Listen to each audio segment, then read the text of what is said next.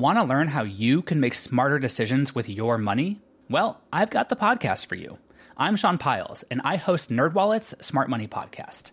Our show features our team of nerds, personal finance experts in credit cards, banking, investing, and more.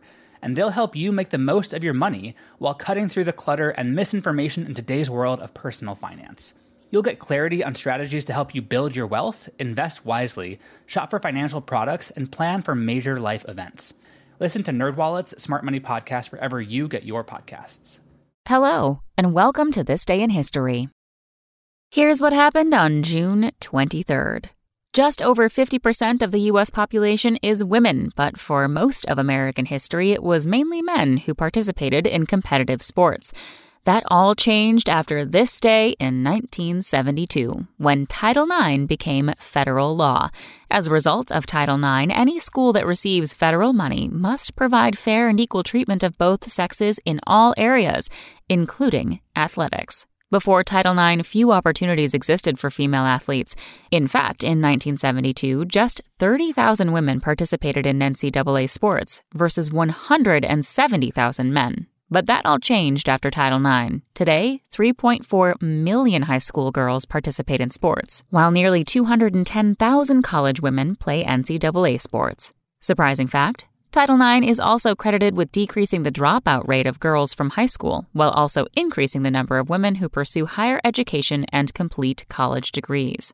Also on this day in history, in 1992, mafia boss John Gotti was sentenced to life in prison. And in 2013, aerialist Nick Wallenda became the first person to walk a high wire across the Little Colorado River Gorge near Grand Canyon National Park.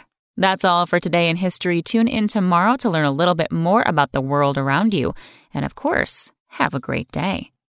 Don't forget to check out History This Week, the podcast This Day in History fans love.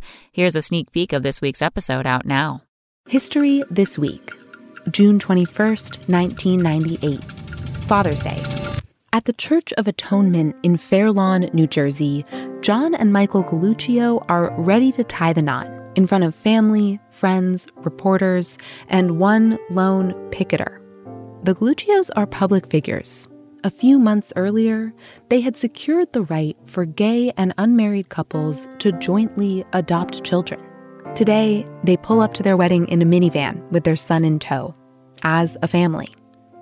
How did the Galluccio family come together? And how did their son's adoption end up changing the lives of other families all across the country? Listen and subscribe to History This Week wherever you get your podcasts.